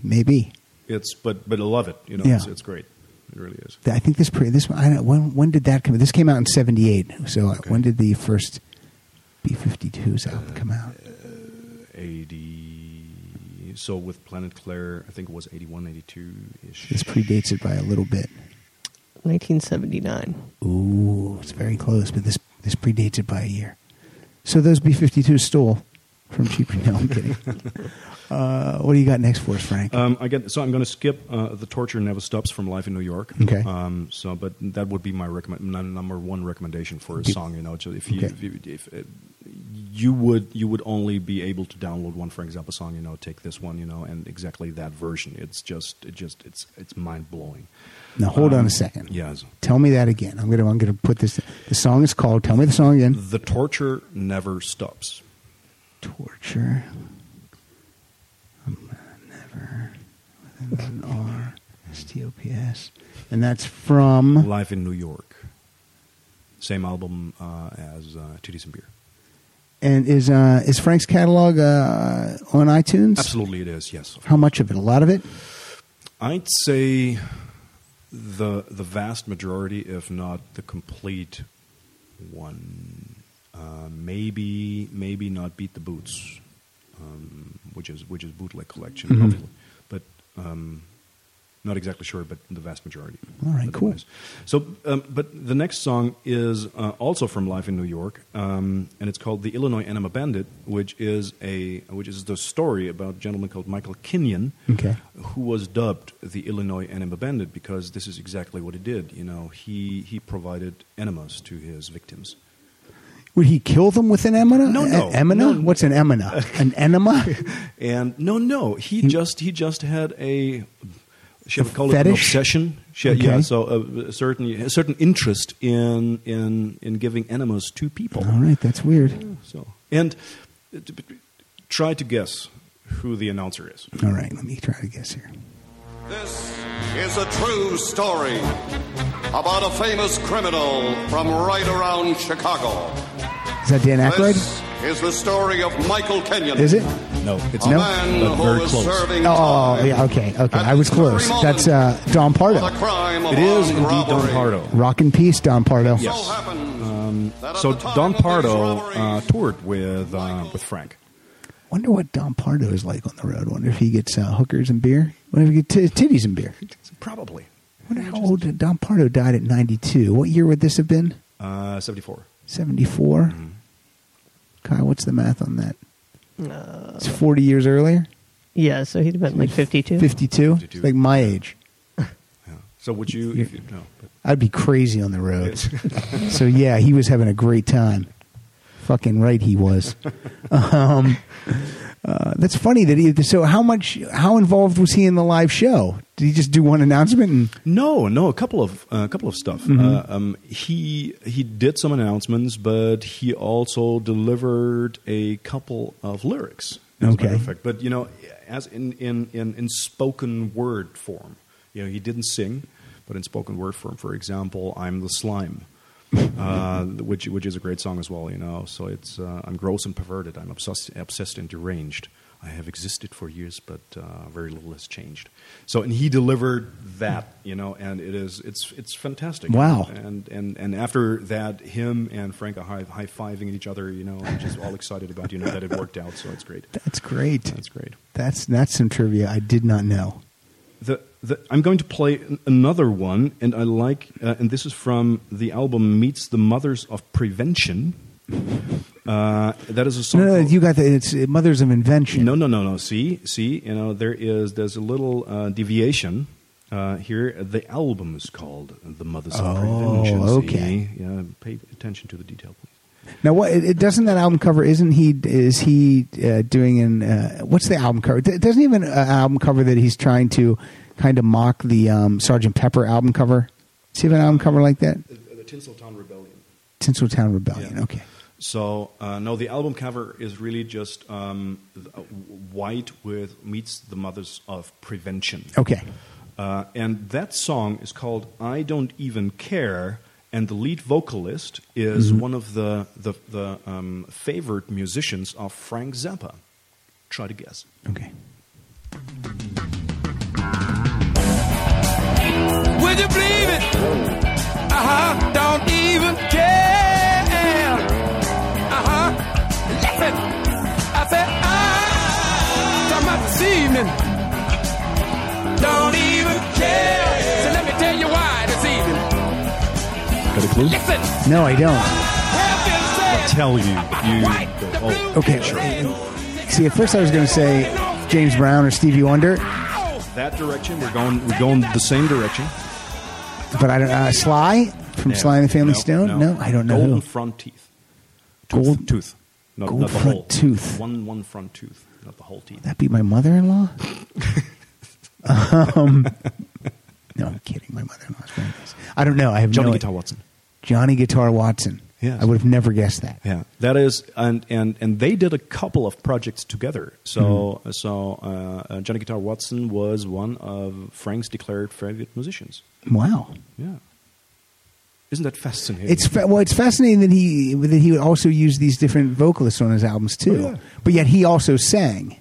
Oh yes. Yeah. And he sang and he played the guitar, but never both together. You will never see Frank playing guitar and singing. What about in the studio? But you're saying live, like if he's saying Bobby Brown, he's singing, he's not playing guitar. Exactly, because he said, and maybe it was a little bit, not pretentious. What the word I'm looking for? English, not my first language. So, anyways, he said, I have to concentrate too much to play the guitar. Okay. I cannot sing. So you will never see him basically singing and playing the guitar together. That's pretty cool. Because so many people do. Like when I see a drummer who drums and is singing, that just seems crazy to me. Yeah, it's you know. I mean, I think Phil Collins gets slagged because of what his solo career turned into, but that guy could sing his ass off and play drums at the same time. That's insane. It is. Let me play. I'm going to play a song from. This is from Cheap Trick's album called Special One from 2003. The song's called My Obsession. This is about a guy who liked to give his victims enemas. It's called My Obsession.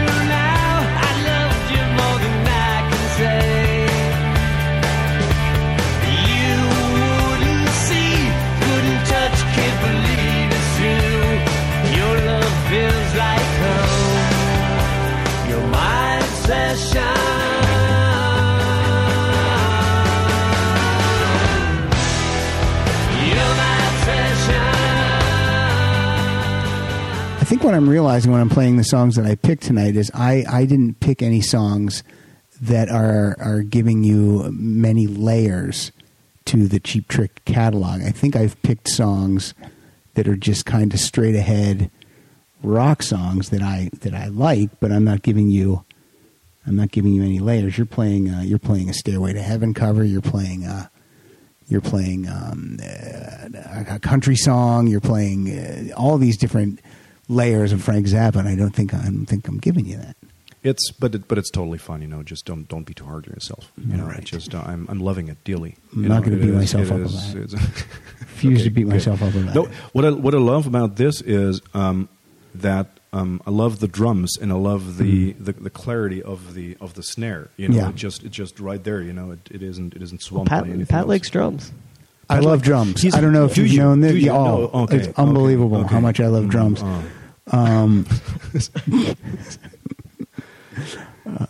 Your turn. It's my turn again. Play some songs. Okay, I'll do. Let's do this, man. Let's do. We haven't played anything. I'm going to tell you right now. I'm enjoying this this episode so much. That you are welcome to sit in that chair anytime you come back. Are you serious? It'll cost $400, but no, no, seriously. The next time you're in town, I'll do this again. Do like a Who show. Because let's do a Who show. Because you both love the Who. Who? But we can only play stuff from the high numbers. No, I'm kidding. That's good. But this is, yeah, Pat, the next this time is, you're in, I feel very honored, and I'm a very emotional guy. I'm not going to cry, but you may get a hug after this, a real man bear German. Well, you bear said, hug. and you said that you're like a shy guy, and you're not like, or is that just when you meet big celebrities? I don't like to bother people. Mm-hmm. And I don't like to be bothered, So it's so I always think, just leave them alone. Right. They're on the road and they're exhausted. Mm-hmm. So don't, And I'm shy a little bit. You're not shy on this show. No, so probably everybody who listens to this, knows me. Goes, yeah, right, you're shy. Yeah. There's probably going to be at least 3 people that will come up to you after the show and want to get your autograph and hug you. You think so? You're going to get a fan base of about 3 people. Oh, that's exactly 3 more than I have now. So what are we going to play? I'm going to play this for my good friend Jackie Wills. And so Jackie and I were on the road together. She was on the road when we did road shows for Apple. Yeah. And she was working for a company called Nutmeg, and so they did all the roadshow planning and all this. And she's one of the few females that know Frank Zappa. Wow. And that like Frank Zappa. And so it's called Peaches and Regalia from the album Hot Rats. All right.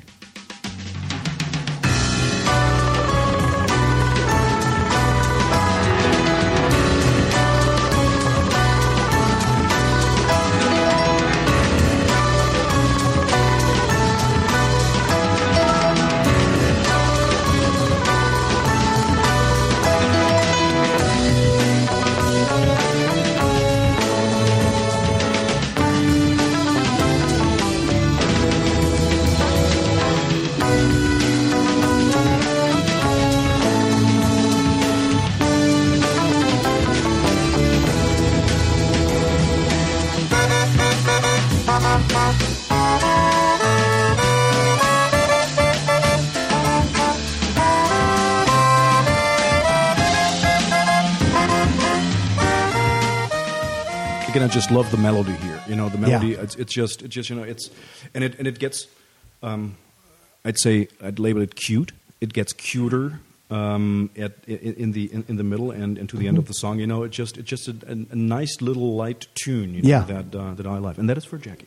What are the? I always feel again. This is just something. I always think that Frank Zappa songs are all 10 minutes long. There's a lot of them. There's a lot of songs that are long, right? And it is, And I tell you what, and I have a passion for long songs. Mm-hmm. So I have for Torture Never Stops, and that is 12 minutes. Then I dearly love from Live at Leeds, the Who.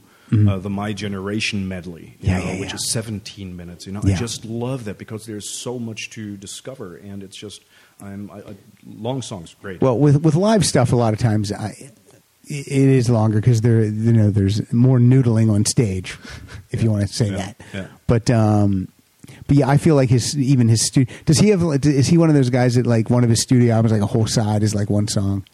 Do you have any of that stuff going on? There is a couple of, not one song, but there's a couple of albums, where you basically have 3, 4, 5 songs on the whole album. Oh, yeah. And that's it.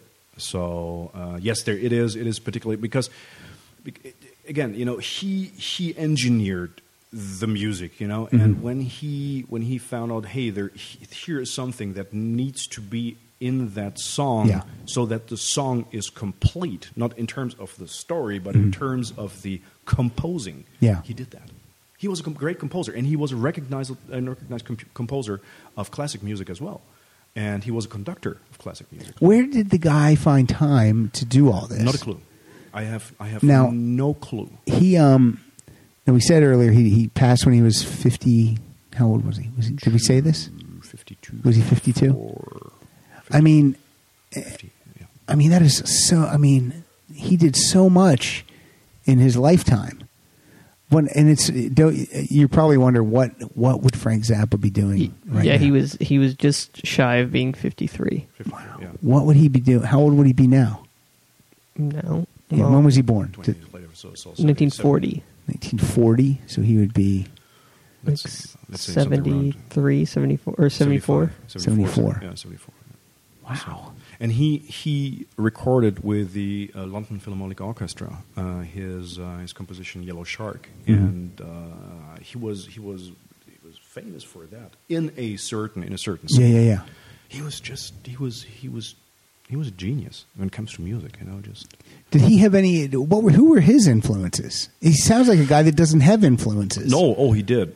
He did have Edgar Varese, Igor Stravinsky.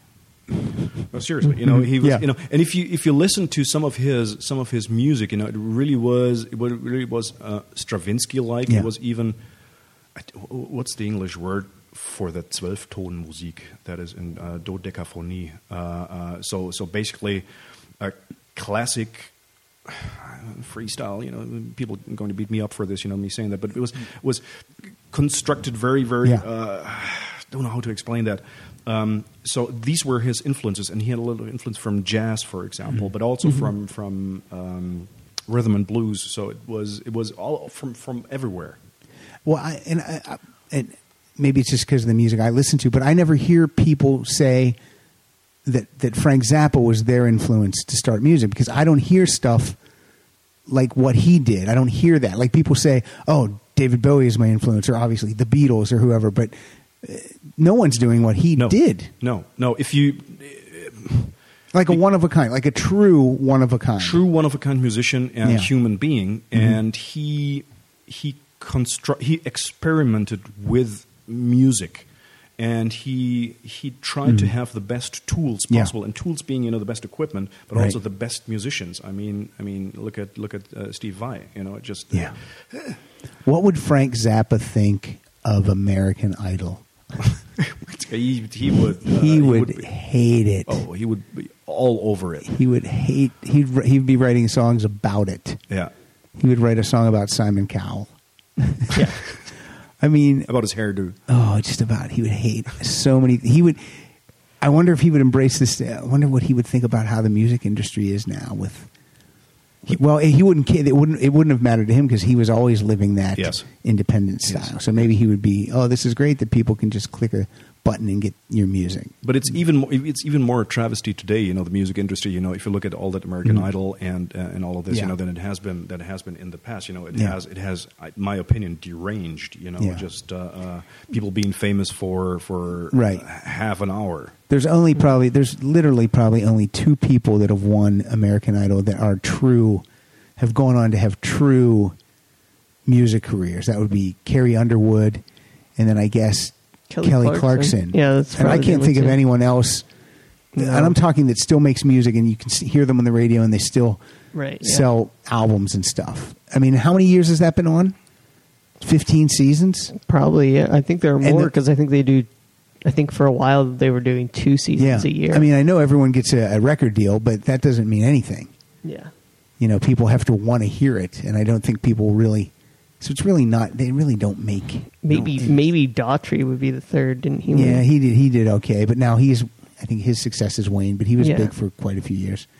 But and that hasn't been all these names. They're not recognized at least by me in Germany, in Europe. Nobody knows them. There's the same format in TV format in Germany called Deutschland sucht den Superstar.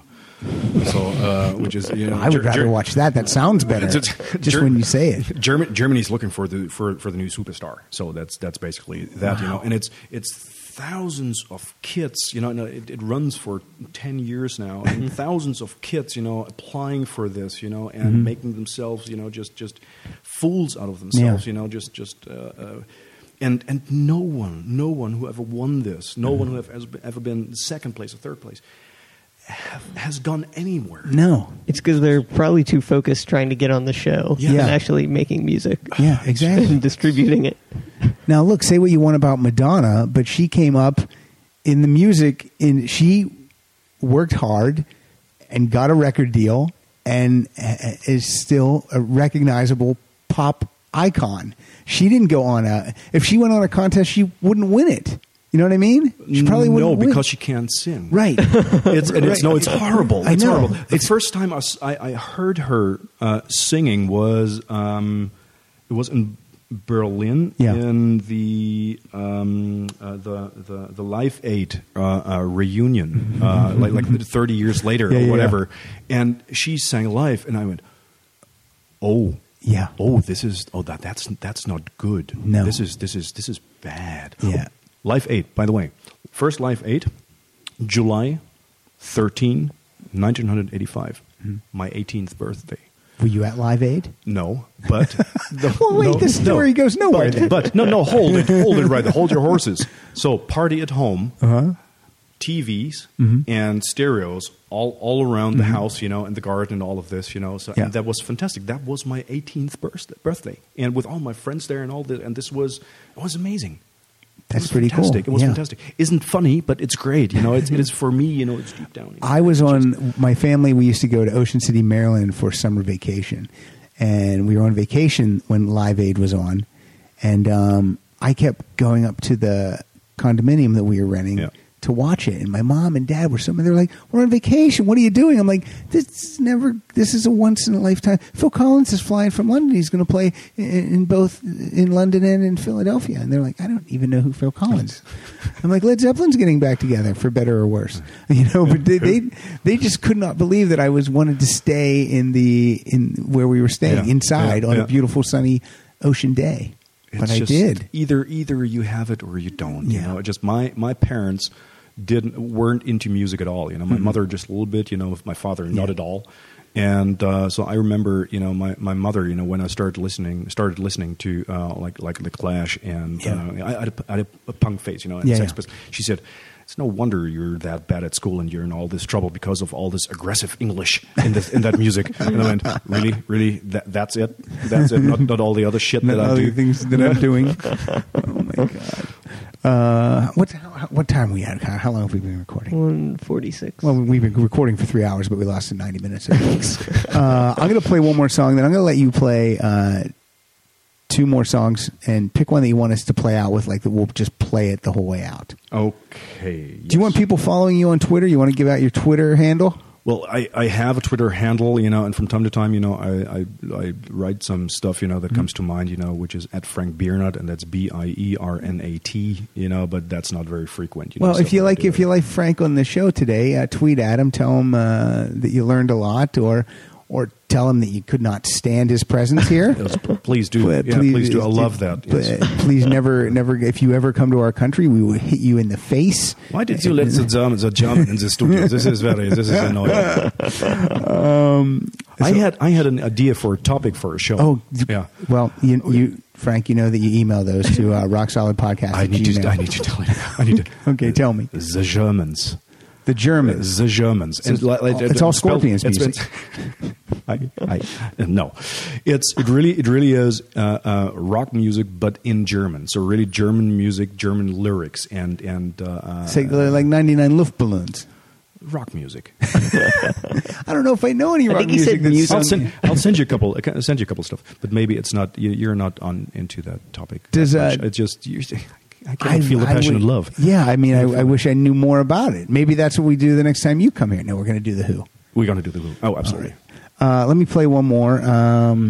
Again, I don't think I'm mixing it up much here at all. I'll play a sappy ballad though from 1994's "Woke Up with a Monster," produced by Ted Templeman, who produced all the classic Van Halen albums with David Lee Roth. This is a song called "Never Run Out of Love." Out of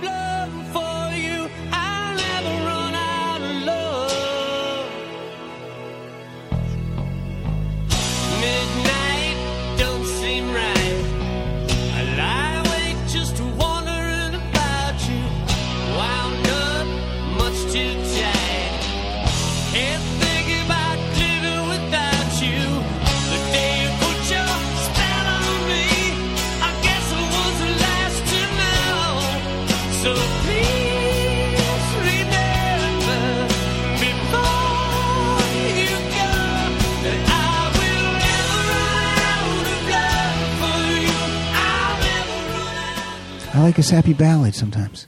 That is honest rock music. That's from Rockford, Illinois. That's where they're from, man. That's why I'm going to call you man for the rest of the podcast. Look, my brother. Look, my brother. So you're going to play two more, and the second one we're going to play the whole show out with. Okay, cool. Let me do some quick business. Follow us at Rock Solid Show on Twitter. Go to rocksolidpodcast.com to read Andrew Rich's show notes. I do not know who's going to do the artwork for this episode yet, so I cannot give them their props. But it looks great. It's going to look great. Follow Kyle at Kyle Dotson Funny. Follow me at Pat_Francis. Just like us on Facebook. Tell your friends about us. Go to the YouTube page. We're trying to get more and more listeners through the YouTube page, and just listen to music. Just enjoy music. And Frank, tell us some more about Frank Zappa, and then we'll play out with a cool tune. So what I'm and thank you for being here. Oh, it was. Thanks for having me. Thank you for donating to Pop Culture Beast. That was very nice of you. My pleasure. And to us. And to us. Thank you for donating to us. And okay, now go ahead. So a couple of songs that I skipped here. I skipped Montana from You Can't Do That on Stage Anymore. I skipped Bamboozled by Love. I skipped Keep It Greasy, Dirty Love, Florentine Pogan, Uncle Remus, Zoo Delores. Zoo Delores is one of the most recognizable Frank Zappa guitar tunes. So if you'd like to listen to that, one of his signature tunes, so to speak, and Dweezil plays that on stage as well. And cool! Because Dweezil, I bet he plays it now after practicing all these years. He probably plays it as good as Frank played it back then. Do you think? He has his own style, but he is not trying to imitate.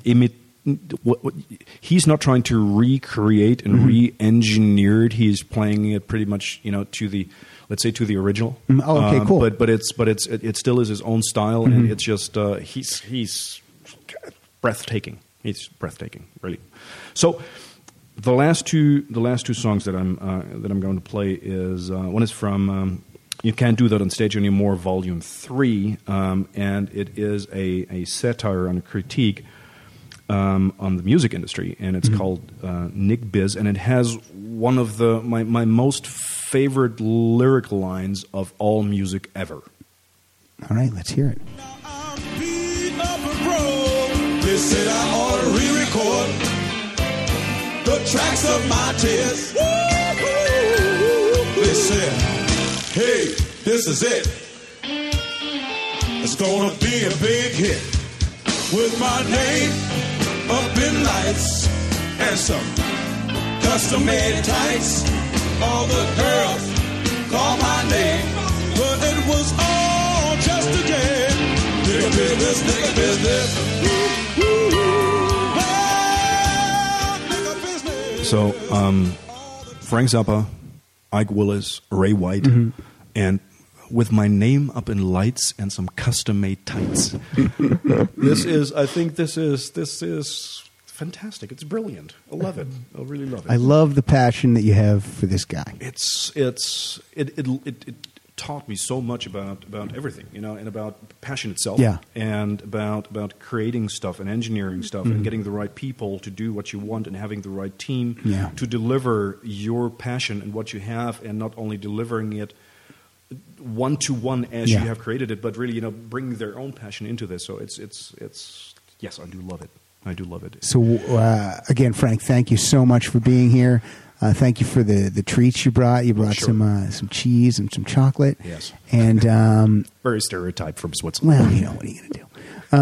And what are you going to play us out with? So I'm going to play out with, and I can't please start from the beginning, obviously, from the 26th, but from the beginning. This is, again, from You Can't Do That on Stage Anymore, but Volume 1, and that's called Heavenly Bank Account, and that is about the televangelists.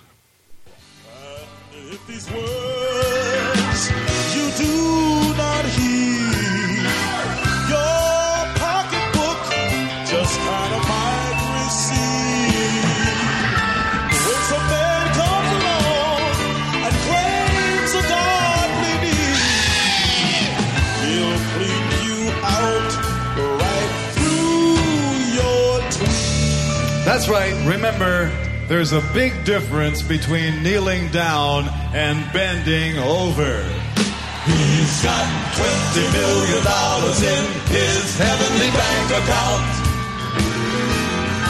All from those chumps who was born again.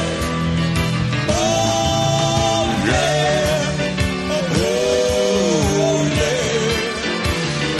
He's got 7 limousines and a private plane. All for the use of his special friends. Oh, yeah. Oh, yeah. He's got $1,000 suits and a windy time. Girls love to stroke it while he's on the phone. Oh, yeah. Oh, yeah. And the House of Representatives, he's a groovy guy. When he gives thanks, he is not alone. He is dealing, he is really dealing. IRS can determine where the hook is. It is easy with the Bible to pretend that you're in showbiz. And the 1, and the 2, and the... They won't get him, they will never get him for the naughty stuff that he did. It is best in cases like this to pretend that you are stupid. He's got presidential help all along the way. He says the grace while the lawyers chew. Oh, yeah, they sure do. And the governors agree to say he's a lovely man. He makes it easier for them to screw on you. Yes, that's true. 'Cause he helps put the fear of God to the common man. Snatching up money everywhere he can. Oh, yeah. Oh, yeah. He's got $20 million in his heavenly bank account. You ain't got nothing, people. Tax the churches. You ain't got nothing, people. Tax the businesses owned by the churches. You ain't got nothing, people. Thank the man. Whoa. Yeah, yeah. That's right. You ain't got nothing, and they got it all, and your miserable ass is up.